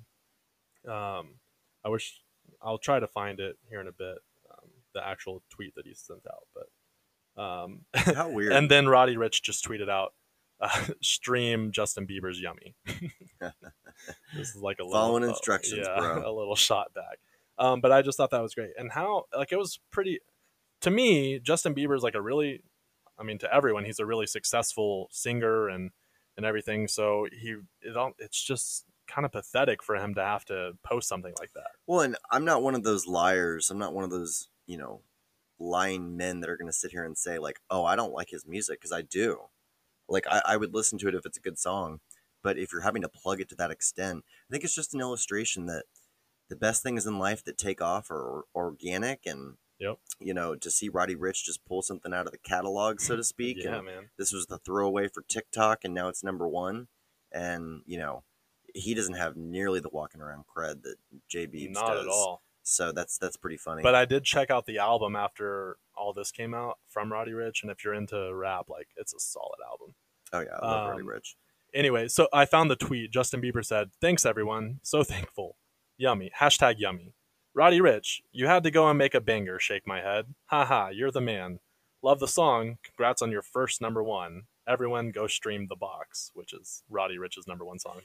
I don't think that was wrong, unless he capitalize first or no uppercase the whole. If he But- didn't, then that's not a problem. That's a nice little that tweet. that tweet in itself isn't a problem, but I just feel like the links that he went through to try to get his song number one, and then Yeah, but then I don't know. he congratulate, like, and he did it in a real way. He wasn't like, "Congrats on your thing." It was like, "Man, you had to go and do this, SMH." Like that. That makes sense. Like that's what I would say to you. Like Alright, if that's we're in fair. a good spirited race or competition, like you want to win, but then you say, "Man, you had to go and like do better than me, huh?" Yeah. Like how guys do. But I don't think that's a huge problem. That sounds more genuine. It almost sounds like But- he has this precautious or overly cautious, like hovering team around him. That's like, if Justin doesn't get another number one this week, he He's might kill over. himself. Like Um, that's what it sounds like. Yeah, I guess. Okay, so like his latest post on Instagram is just a screenshot of a tweet from this account called Chart Data, which gathers a bunch of musicians and the records that they break. And so he's posting this on Instagram that says Justin Bieber is the first artist in history to rank at number one on the hot R&B songs and hot country songs, which he did a remix of 10,000 Hours. And he charted on the R&B and country list in the same week. And so I just feel like he's trying to gain all this clout, which he should feel like he already has. It's like, why is he working so hard to convince us of his talent? Am I missing something here? Like, why is he talking in third person on his Instagram? Like, No, Does he- sorry. No, so I said he took a screenshot from that account. So I'm just reading what that account had tweeted. okay. Well, if he's not writing that about himself, you make it No, sound but like he's some of them are like posting his it. team posting on his behalf, and then others are like, tweets by JB or tag JB. He is for one of the instance. most. He is one of the top selling artists ever. Like he should not have to go through all of this to convince us to listen to his song. Is all I'm trying to get at. Will you show me real quick? Will you just bring it up? Because Which one? I've intentionally not looked at the tweets or the IG posts just to see kind of if hearing it, just verbally, Yeah. if I feel the same It's way. like, why does he feel the need to tweet to post that photo on his Instagram of that tweet? Probably a slow week. Yeah, because everybody's listening to The Box. What's up with his account? Why isn't it just like a bunch of photos of him out on islands, like living a beautiful life? Like this Instagram sucks. Yeah. That's so weird. It's like, Well, he took some time off from music, and so this is like they're making it seem like this is his big comeback. It's like if you had to just release your song and been like, "Hey guys, I'm back," I feel like he would have been welcomed a lot more easily than going through everything that he had done. well, it's like what we talked about with Lizzo, where it's like she doesn't know our perception of her. I'm positive J Beebs has more of a conclusive idea of what we think about him. But, he could take a 2-year hiatus, 3-year hiatus from music, and he could come back and, we'd bump the hottest star of the time to like have him perform or something. Like he's already legend status. We're like, he'll he'll be on the countdown to New Year's Eve the rest of his life. Like, Yeah. he's fine. So I'm with you. Like, I don't understand quite why he's so thirsty.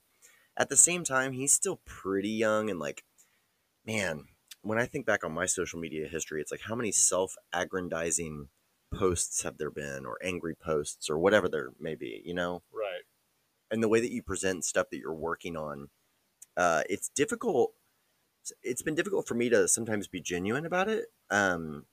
Not with this podcast, but I've tried with our promotion of it, for instance, to not go overboard. If anything, to be maybe more understated. And you know, if you want to listen, like, I don't want to force it down anybody's throat. That's the Exactly. worst thing I could think of or do. Like, I want to be tickled if you listen to it, and if you don't like it, I've had multiple people say, "Hey, man, I tried listening to your pod," like business friends or Yeah. just, you know, older married men or whatever it is, you know, and I'm like, "Oh, probably not your cup of tea, right?" And they're like, "No," and I'm Not like, really. "That's totally fine. Like, Yeah.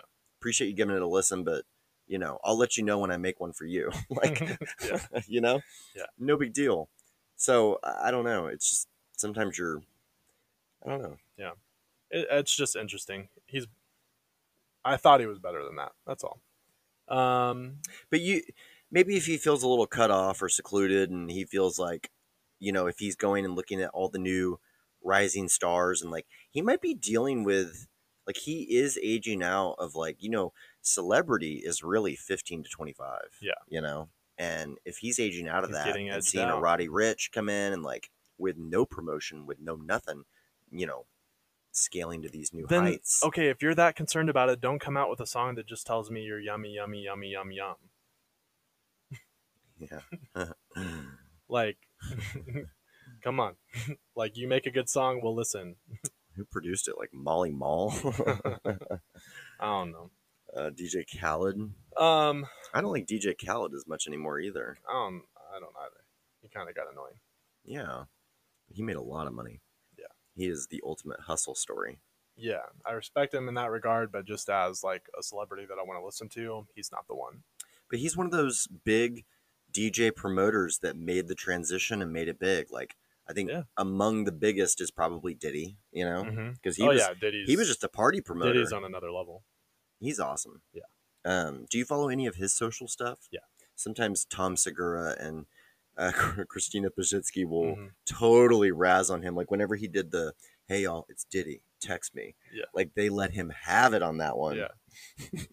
No, but yeah, like I said, Diddy is on a different platform, man. He's one of the biggest legends. Like him, Dr. Dre, Jay-Z. Like they're upper echelon. Anything else on that? On rap or music or whatever. Did you just put Diddy and Jay-Z in the same category? Yeah. Like, in what sense? In the sense that they both had like record labels that were highly successful. They still do. The fact that they've gone on to do other ventures besides creating music themselves, like they're just Okay, you're comparing the businessmen. Yeah. Okay, I thought you were trying to to compare the recording artists or something. And I No, was no, like, no. what? Yeah. The catalog disparity between the two of those is dramatic. Yeah, we would say Jay-Z's better, correct? Yes, Okay, like, how is this Just even? making. I don't know. I'm just You're just making clarifying sure. weird stuff. You're like, hey, the sky is up today, right?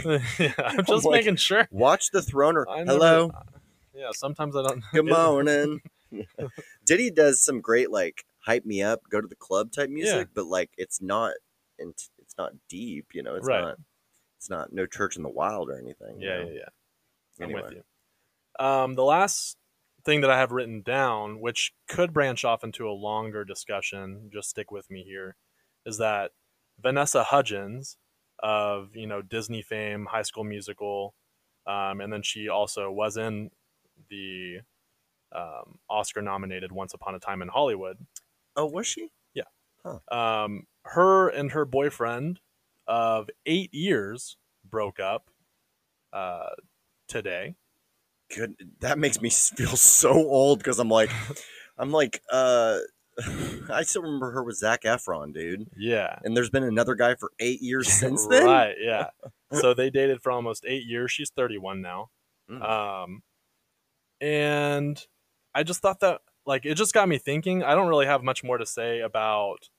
I love how that's gonna spurn the long conversation. Yeah, right. Well, I'm just trying to think of more topics that you and I can talk about. What Just is it in about regarding life. Vanessa?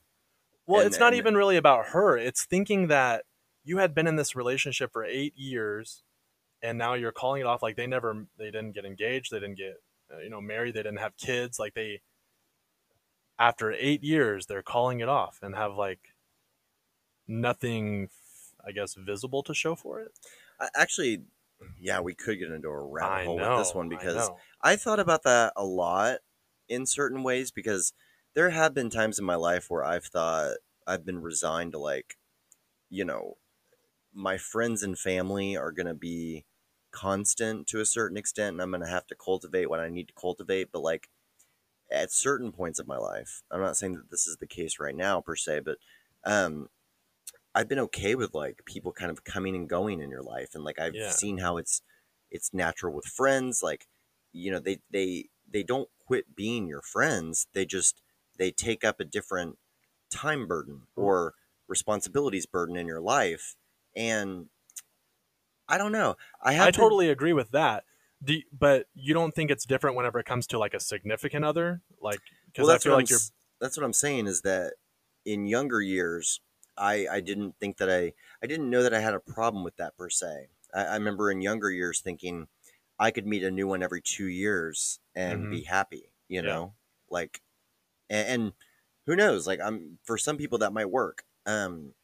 But it is interesting, especially from the female perspective. I think that it's a feminine uh, perspective. I shouldn't even comment on this, but I imagine that a man's 30 is not a woman's 30 in certain ways. And I don't mean that from like a career perspective or worth or anything like that. I just mean in Yeah. like if you are going to family plan or whatever the case may be, biology is kicking in to a certain extent.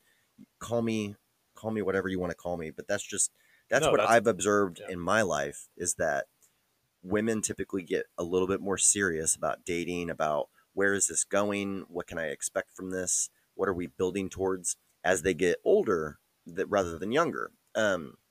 But it seems like you're definitely in the camp of like, you just think it's 8 years wasted. Is that No, well, it's not even that. I'm more thinking on the strain of you lasted for 8 years. Like, what was the final straw? Like, how do you know when enough is enough? Because it's like it's one like every couple, every relationship, whether it's your significant other, family, friends, whatever it might be, there the longer you know each other, there's definitely gonna be some rocky moments. And so what does it take for you to finally decide after 8 years that you're gonna call it quits? Like, I think more and more it comes down to are you complementing each other in the way that you both want to live and thrive? Like, I think that sometimes, I'm guessing that they both came out with a great joint statement. Like, we want to remain friends and supportive of each other. And, like, I'm guessing that there was all of that. And a it could have been, source a source tells them they're just shooting on two different continents and it's a matter of distance. There's no bad blood at all, and they have a lot of respect for each other. exactly. So, I guess my point being that ultimately it is a choice. Yeah. And, you know, all the, you're not going to have the same level of butterflies at all times. Right. And at a certain point for men and for women, I think this is more personality driven even than gender driven. Sometimes people want what they can't have. And once they realize that they have somebody, they're almost disappointed by it, Mm-hmm. or they're like, okay, well, like they respect it less, or it's not as much of a thing that they have to actively work for in their life. And I think that it is interesting. Like if you're leveling up in every area of your life and your partner isn't, Mm-hmm. that can be an issue. Yeah, And for sure. it can come down to what if he had destructive habits that were going to, she realized that she was going to be influenced by them and that those destructive habits were going to lead to a shorter lifespan for Mm-hmm. him or less earning capability. Like it really comes down to like real coupling and like you, if they're both in the same industry and it complements each other's careers Yeah. and lives, maybe it works. But what if they both become so big or both become the A-list breadwinner that they both need people in supporting actor or actress roles to them. Mm. Yeah. You know what I mean? Like Yeah. sometimes there's a supporter, sometimes there's an alpha, and it Okay. can be irregardless of gender role, for instance. But people grow in and out of each other's lives, and I do think that more people should break up whenever they're experiencing that with no hard feelings. Like Yeah. you shouldn't. So, but do you break up at the first sign of that? Like what would you say is the reasonable time to like try to hang on, and then if it's not working out, to let go? I mean, to each their own. We Right, don't really right. know what's going on here. It could be No. that one of them is cozied up to a really sexy co-star who is on the same continent. Yeah, on and the that's same why set. I want to kind of stray away from like the celebrity aspect of it and just talk like normalize like But it doesn't matter for celebrities. What if, you're kind of semi long distance, not really, but it's not a daily occurrence that you see your GF. Yeah. What happens if school hires a 25-year-old teacher next year and she's 6 foot, blonde, gorgeous, and Gwyneth Paltrow is her mother or something? Like okay. I'm just throwing out scenarios where, what if there's a new doctor that starts at her hospital and he's just literally, what if McSteamy starts? They're gonna make a documentary about me. I'll be like, he wasn't at Dodger Yeah. Stadium. Yeah, catch me on Curb Your Enthusiasm. Like he was dead on my floor after the podcast. Oh man, no, but I don't think that people take off at the first sign of that when they've been in it for that long. Yeah. I think it's a more, especially in this scenario where it has to hit the media and be really official Mhm. or whatever. But I think that the more mature you are, the slower to judgment, anger, Yeah. all of that you'll be. But often successful people are very quick with decision making, hmm and that's what assists them. So at the point that you've decided that you need to move on, you better just do it, I Just- guess. But Okay, so but do you feel like it's a waste if you had a lot of fun No, I over don't those think- 8 I don't years think and it's you a met all of these new people and had all these new experiences, I'm now you're just not going to be in as close communication with that person? Yeah. I'm the cheesy like cliche. I wouldn't change a thing because it made me who I am today. Like, I don't have. There are mistakes that I've made, but like I'm really happy with how my life is currently, and I I wouldn't want to be on a different trajectory. My question to you is kind of stemming off of this. Do you think people our age are more the same or less intentional in relationships than previous generations? Whenever it comes to dating and like who we date and how we handle the relationships, would you say like It would seem that way. just as a whole?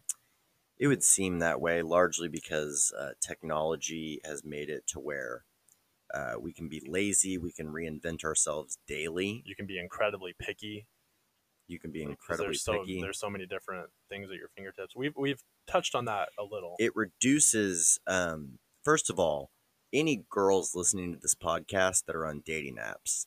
Like the guy that you just matched with, he's never seen your face. Yeah. Like it was a speed round, okay? Men have set up little robots to just swipe right on everything because we all know in sales it takes 100 calls to produce 20 meetings, to produce 10 proposals, to produce one sale. So do the math on the dating pool, understand what men are really after, at least initially and all the time. But So what he's trying to say is there's a chance. listen, I'm going to a wedding in March where the bio on the knot.com, their profile, literally says, she insists that her swipe right was drunken and he insists that it was a speed round.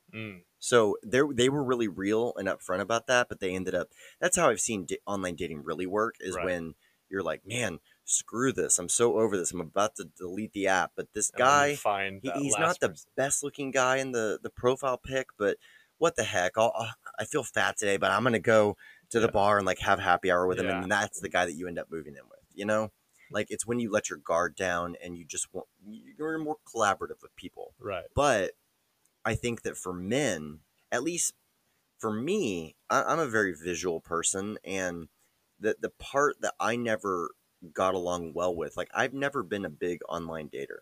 Right. I've never, even in my single days and younger days and all of this, like, was never. I was always much more successful in real life because I took it seriously. Yeah. I felt like online dating was creepy to a certain extent, and there was no way that it could encapsulate my personality. Like, I was like, these pictures don't show you how much emotional intelligence I have and what a great Yeah. conversationalist I'm going to be for you. Right. You know, like, but you know, for How me, is this selfie going to prove how loyal I am? yeah, well, I've never, waxed eloquent about my loyalty. I'm just, speaking more on my behalf. Yeah.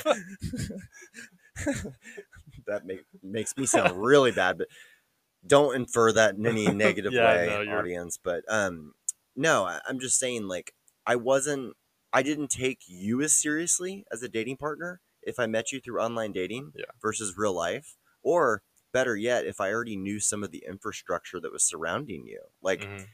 who's the man that's going to be most likely to treat you well and with respect? It's the man that knows that you could talk to mutual peers or loved ones about his treatment of you.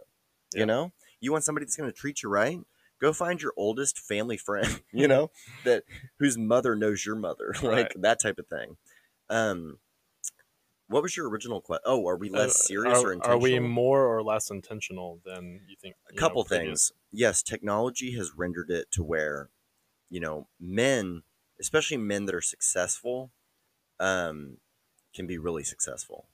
Right? And plus, we have self-promotion tools like Facebook and Twitter and Instagram where, men can, the same way that a girl can throw out the selfie or the duck lip selfie or Yeah. the Just booty woke up like shot this. or whatever it is and expect to get 10 DMs off of that. A man can do that with his yacht, with his Ferrari, with, whichever celebrity it is that he ran into at dinner, where he's checked in a suit, or, Yeah. there's different ways to stunt for either gender. And so there's that aspect. And then I think that there's a socioeconomic aspect as well, where careers have changed. It used to be you grew up in your small town, you got your factory job that, maybe your dad had worked at for 40 years and then you worked there for 40 years. Mhm. And there was no internet. It was the rule of 150. You could only know 150 people generally, and you were only going to go as far as the next town over to find somebody, and you better have a mutual contact with them because there wasn't even cell phones. Right. So you didn't know about your options. Like, the decisions that our parents had to make, they weren't aware of their optionality because it wasn't an option for them at the time. Our options have exploded. Technology has exploded. Think about how many different applications I can install right now to access women in a particular age demo within a mile radius. And you think that makes us more intentional? Less intentional. Okay. Because I was about to, yeah. Optionality makes I'm with people you. depressed, and it leads to staggered decisions. Mhm. And I think when you couple that with the fact that we're likely going to have 7, 8, 10 careers in our lives, not even jobs, like kind of careers, like Yeah. that's insane. Remote work, our ability to travel around the country and the world doing remote work, freelance, work from home. People are working from mod vans and boats and Mhm. tents and all sorts of weird stuff. I think it is harder to be intentional and coupled because I know in my own personal scenarios, like the times that I feel most generous or giving or willing to give of myself romantically are times of fiscal abundance. Yeah. Like until that part is taken care of, I'm like, I'm not really sure why you're messing with me. Yeah. And then they're like, oh, I don't want you for your money or whatever. And it's like, well, You should. I know, but I want you to have me for my money. So, Right, yeah. Yeah. or at least, I feel very out of control when it comes to watching two young kids struggle to make it together. Like, that part really unnerves me. Yeah. I think it's a beautiful thing. It's been stressed to me growing up. Like, you should make it with somebody, like, Yeah.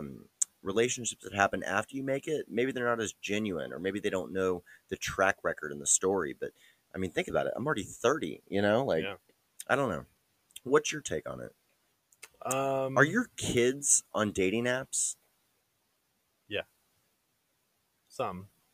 Are they just like I matching mean, with you have to people understand. right Like, around them? I have old students that I still consider like quote unquote my kids that are now in college, and yeah, they use dating apps. You know what's wild is that when I started college in 2008 full time, uh, there there might have been Match or eHarmony, Yeah. but there was no Tinder and Bumble, and No. I think I don't know this for a fact, but I feel like Hinge is the new Yes. big one for like normal. There's always been like where the normal hot people go, like where the Mhm. mainstream is, and it was Tinder for a long time, and then it Then was Bumble, and and now it's Hinge. so I remember Hinge whenever it was like in beta and it connected you with a Facebook person that was based on mutual contacts, but it wasn't your friend. Oh, okay. It like it culled through your digital footprint Yeah. and matched you with people around you that we would have a friend in mutual or in tandem, in common. I mean, Yeah. So it's like somebody could vouch for us. I don't think that's the criterion anymore. No, it wasn't. I'll be honest. Whenever I was in Maryland, like I didn't know a lot of people out there, so I was using it. Which one, Hinge? Yeah. What? How does it work? You can, unlike Bumble that just uses like your location, you can actually pinpoint where you live or where you are going to be traveling to, and you can meet with people in that area. Yeah, so you're asking me about intentionality. I can set an out of office for my girls, and then, Yeah. hey, I'm going to be traveling to this market, so ready women for me there. Yes. Like, okay, yeah, intentionality is going down. Give me a break, Yeah. dude. But not everybody's using that, and not everybody's using it for that purpose. I will say that. Like I never used it for that purpose. I will say one of the most fun situations that I had ever been in any of these circumstances, which, dude, my dating experience online is so limited. I really feel I've run into more girls in IRL, like in real Yeah. life, that I've matched with and not like followed up with. I've run into them at more, you know, Oktoberfests and parties Yeah. or whatever it is out on the town. I've run into them more than I've actually physically gone and met up with them under real pretense of plans. I Yeah. think I've only met up with one girl ever based off that, one or two. So you and I, back whenever I was living in Dallas, we had gone out and we met some girls and we ended up talking with them and Which exchanged story are you about to tell? and we exchanged numbers. It was the girls that were dressed up in footy pajamas. Yeah, and one of those the girl that I ended up, talking with, had been best friends with a girl that I had met on a dating app and had gone out with a week prior. Oh, wow. Yeah. I remember you calling me about that. Mine ended up being an influencer with a blog and like thousands of Instagram followers. Your and, like, nightmare. I was like, wow, okay. I'll never forget that. These two girls walked into that bar with literal footed pajamas on. Yeah. Anyway, what I was going to say about the most fun experience and all of that, all of those situations was it was almost like online dating, but not. It was this thing called Grouper. Did you ever hear about this? No. Okay. So it's been sunset. It's no longer around, but it used to be right. This was back in like 2012 type situation. I was brand new back to Dallas, in my first real job. I'd met John, and John had set up this situation. I probably shouldn't even say his name. But a friend had set up this situation with Grouper. John Doe, right? Yeah. Yeah. His sister's Jane Doe. So what it does, Grouper was this service out of New York that was half like physical in real life, half digital. And what they would do is they would set up group dates where you would have a wingman, or I'm sorry, you would have your main man, your main bro, and then your main girl. And then she would have wing women and the guy would have wing men. And they would basically tailor it for the preferences of the main guy and the main girl. And what they would do is they would cull through your Facebook and they would match you with people that were outside of your network. You were guaranteed to have never met them, but you'd likely been to the same watering holes, the same Mhm. restaurants, the same nightlife spots. Maybe you take the same trolley or take the same exit. Like, they were people that you would happen into at some point in Kroger or something, but not of your own volition. So it would basically send the wingmen and the wingwomen to a common destination, and the restaurant or the bar would be in on it. So at this time, it was one of the bars over in State Thomas that this was like 2 or 3 bars ago in the same location. That's how old I am. So it would say, everybody show up at 7, have a great time. And then your waiter would come over and he would say, okay, welcome to your first grouper. I'm XYZ. Your first drink is on us. You all need to stay and complete the drink and have civil, amazing conversations with each other. What you do after that is up to you. And it was just really interesting because not only did you have to perform, but your group had to perform, because I went on 2 groupers ever. And the first one was amazing. The second one was sabotaged by one of the wingmen. I want to hear the sabotage. Oh, man. He just was like, I don't know what he did. Do I know this guy? Yes, you do. Are we not going to say his name? Actually, he wouldn't care at all. It was Jay Rodriguez. Oh, okay, yeah. Jay Rodriguez. Shout out Jay. You know, Jay Rodriguez has one of my favorite mouths of all time. Like, he just, he is a firecracker and a half, and he's just talking smack, and he was, yeah, he really did a number, and they left quite offended. Okay, we had some choice words for our boy Jay that night, but oh, man. he was also a member of the successful Super Bowl winning team the first time. So there you go. it was hard to. Well, I'm like, all right, everybody, we're batting 500 here. So I know, as we've seen this week, Brady can't win them all. Yeah, it's all about giving yourself opportunities, That's folks. right. But that combination of, like, it was totally out of your hands. Like, I had no part in it. You know, like, they would. The main man would, like, designate the wingmen, and they would cull through all of your social and do all of that, but it wasn't set up by you through social or through an app. It was, I don't know, just the human touch to it was really exciting and fun, and kind of more like safeguards on it, like, because you could all kind of as a group be like, well, this is kind of creepy, right? Like, how are we going to do this? And then the other big thing is they're sending 3 girls and 3 guys. You don't know who gets who. Right. That was also one of the hardest parts. Is like if both of you lock on the same person. Yeah, and what I've found is that in any group of 3 guys and 3 girls, you got your preferences. Okay, so sometimes it's like, okay, well, this is a height situation, so yes, the tallest one is the homeliest one, but you know, you're the only one that's taller than her, so. Sometimes it was just process of elimination. Like, I don't know. Sometimes you're just grateful for what you get, you know? Yeah. You know? Mm-hmm. I don't think footed pajamas were our first choice that night. I think we Nah. were like, hey, if we met some girls in normal, respectable going out clothes, that'd be good, but Yeah. But girls in footy pajamas that want to chat out on pizza, yeah. I suppose that'll work too. They were fun. Whatever. Yeah. They were fun. I did make a comment when we first saw them. I'm like, this is how every episode of every, like, murder mystery show starts. Like, 2 girls in pajamas walk into a bar. Like, but they were just so friendly. They advanced on us. So nothing we could do. Yep. Anyway, you want to get us out of this conversation real quick? And get us out of this episode, or Yeah, let's go to shout outs. all right. Shout out again. We had mentioned Cameron Burks last episode, my old roommate. Oh yeah, he had his baby party, right? Yeah, his 2-year-old daughter.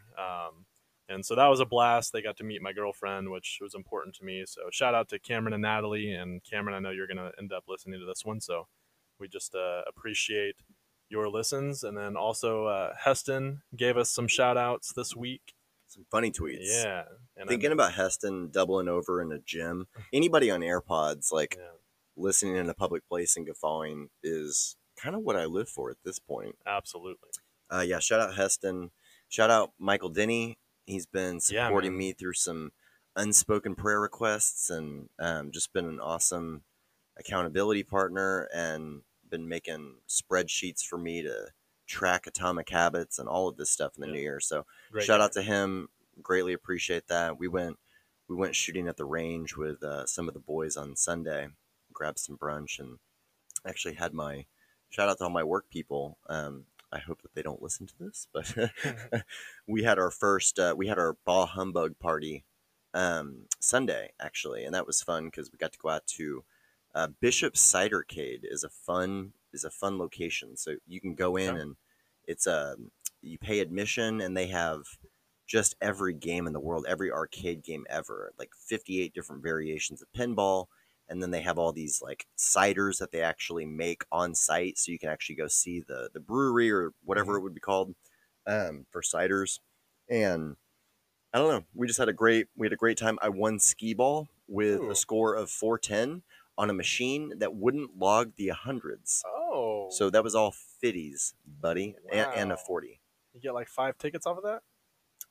There's no tickets. Oh, What I did get was the big boss man had come back from Bonaire, and they'd brought back some custom cactus squeezed liqueur that is famous on this island, and I won that as part of the skee ball championship. okay. Well, there goes my little joke about your 5 tickets. Yeah, Good job. this ain't Chuck E. Cheese, brah.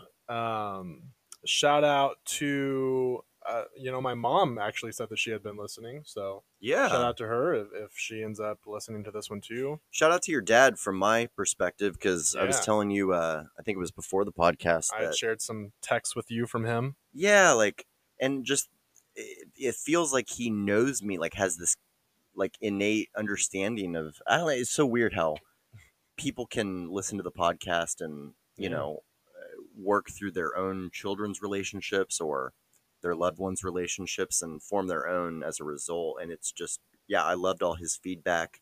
What did he call us? The modern day Andy Griffith show? Yeah. He called me Barney Fife. I was like, I don't know about that. Like, on the one hand, Don Knotts, certified pimp. Yeah. On the other Well, hand, he- Barney Fife? He just meant that like I'm the guy that plays it straight, and then you're the one that gives me the hard time. Are you though? Are you the straight guy in this relationship? Aren't I? I don't know. Last week you were just like, hey, what do you think about fundraising through But X? it's like, like I set it up though, and then you would knock them down. You know what I mean? Maybe. I Yeah. don't know. I'm not convinced of our roles. Sometimes I feel like we switch hats week to week. Yeah, sometimes.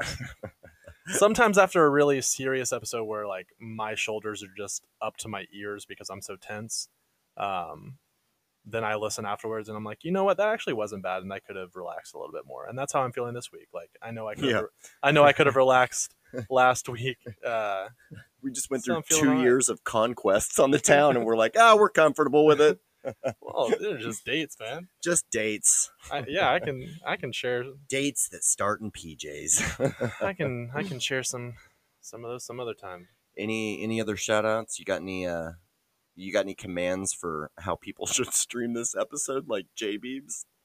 Everybody, just set it up you on could stream repeat. this while you sleep and don't put it on mute. That would be great. Share it, like it, retweet it, rate it. You can subscribe. actually put this on repeat, so once it's over, it'll just start over again. Yeah, if you listen to us on one platform, if you could just start listening to us on all of them. Yeah, like play us on your computer through YouTube, your phone on Apple Podcasts. If you make them all go in unison, we're just really loud and everywhere. That's like free surround sound.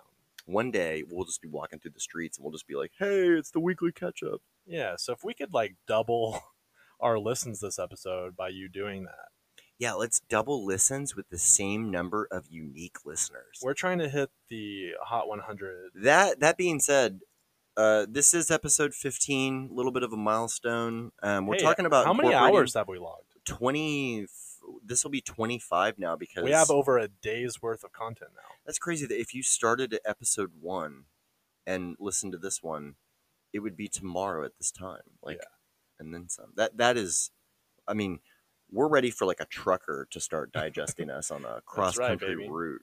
Just all methed out, trying I to make tell us- you what, them Yeah. boys are Yeah. funny. When I get to Dallas, I'm gonna pull over and see if I can't find this here podcast studio. Them boys are funny. I like their stories. The way they tiptoe around, pretend like they don't swear, they don't do nothing. It's just my favorite. Reminds me of my childhood. Oh, they really do know a lot about them politics. Those boys are making airwaves for their mamas. Really, all we're doing is incriminating ourselves. Yeah. Come on through, Trucker Steve. Yeah. We got a big bag of meth. We're for not your going to make a last- dime off of this. your last journey. Last portion of your And journey. all we're doing is creating a case. Now get those VCRs to Buffalo. You literally said you were going to murder me today. Yeah, but They're going to use this in your court case. free speech, man. Until I actually murder you, we're all good. Oh, So man. yeah, shout out to us for that 25 hours of content and Yeah. 15 episodes, dude. We're in And I made all the joke shade about- to all the haters. Yeah, all the shade. I almost said something terrible. All the shade, but yeah. Man, you just put things in there, and I almost slipped. So all the shade. Whoa, pause. We've been listening to. You know how I made that? Somebody commented on me making that joke about our pasty white friends going to Spain on a cruise, and no Spanish people in Spain are actually listening. So we've actually been listened to in the Netherlands now and some Whoa. European countries. So not sure who all is out there or Hey, hit us up. traversing about, but thanks for catching up with us on a weekly basis, no matter what portion of the world you're in. We greatly appreciate it, as always. Really means a lot to us. Thanks, guys. So shout out everyone. You got anything else, dude? That's about it, man. All right, well, shout out to David Mwansa as he plays us out. That's it. All right, we'll catch you up next week.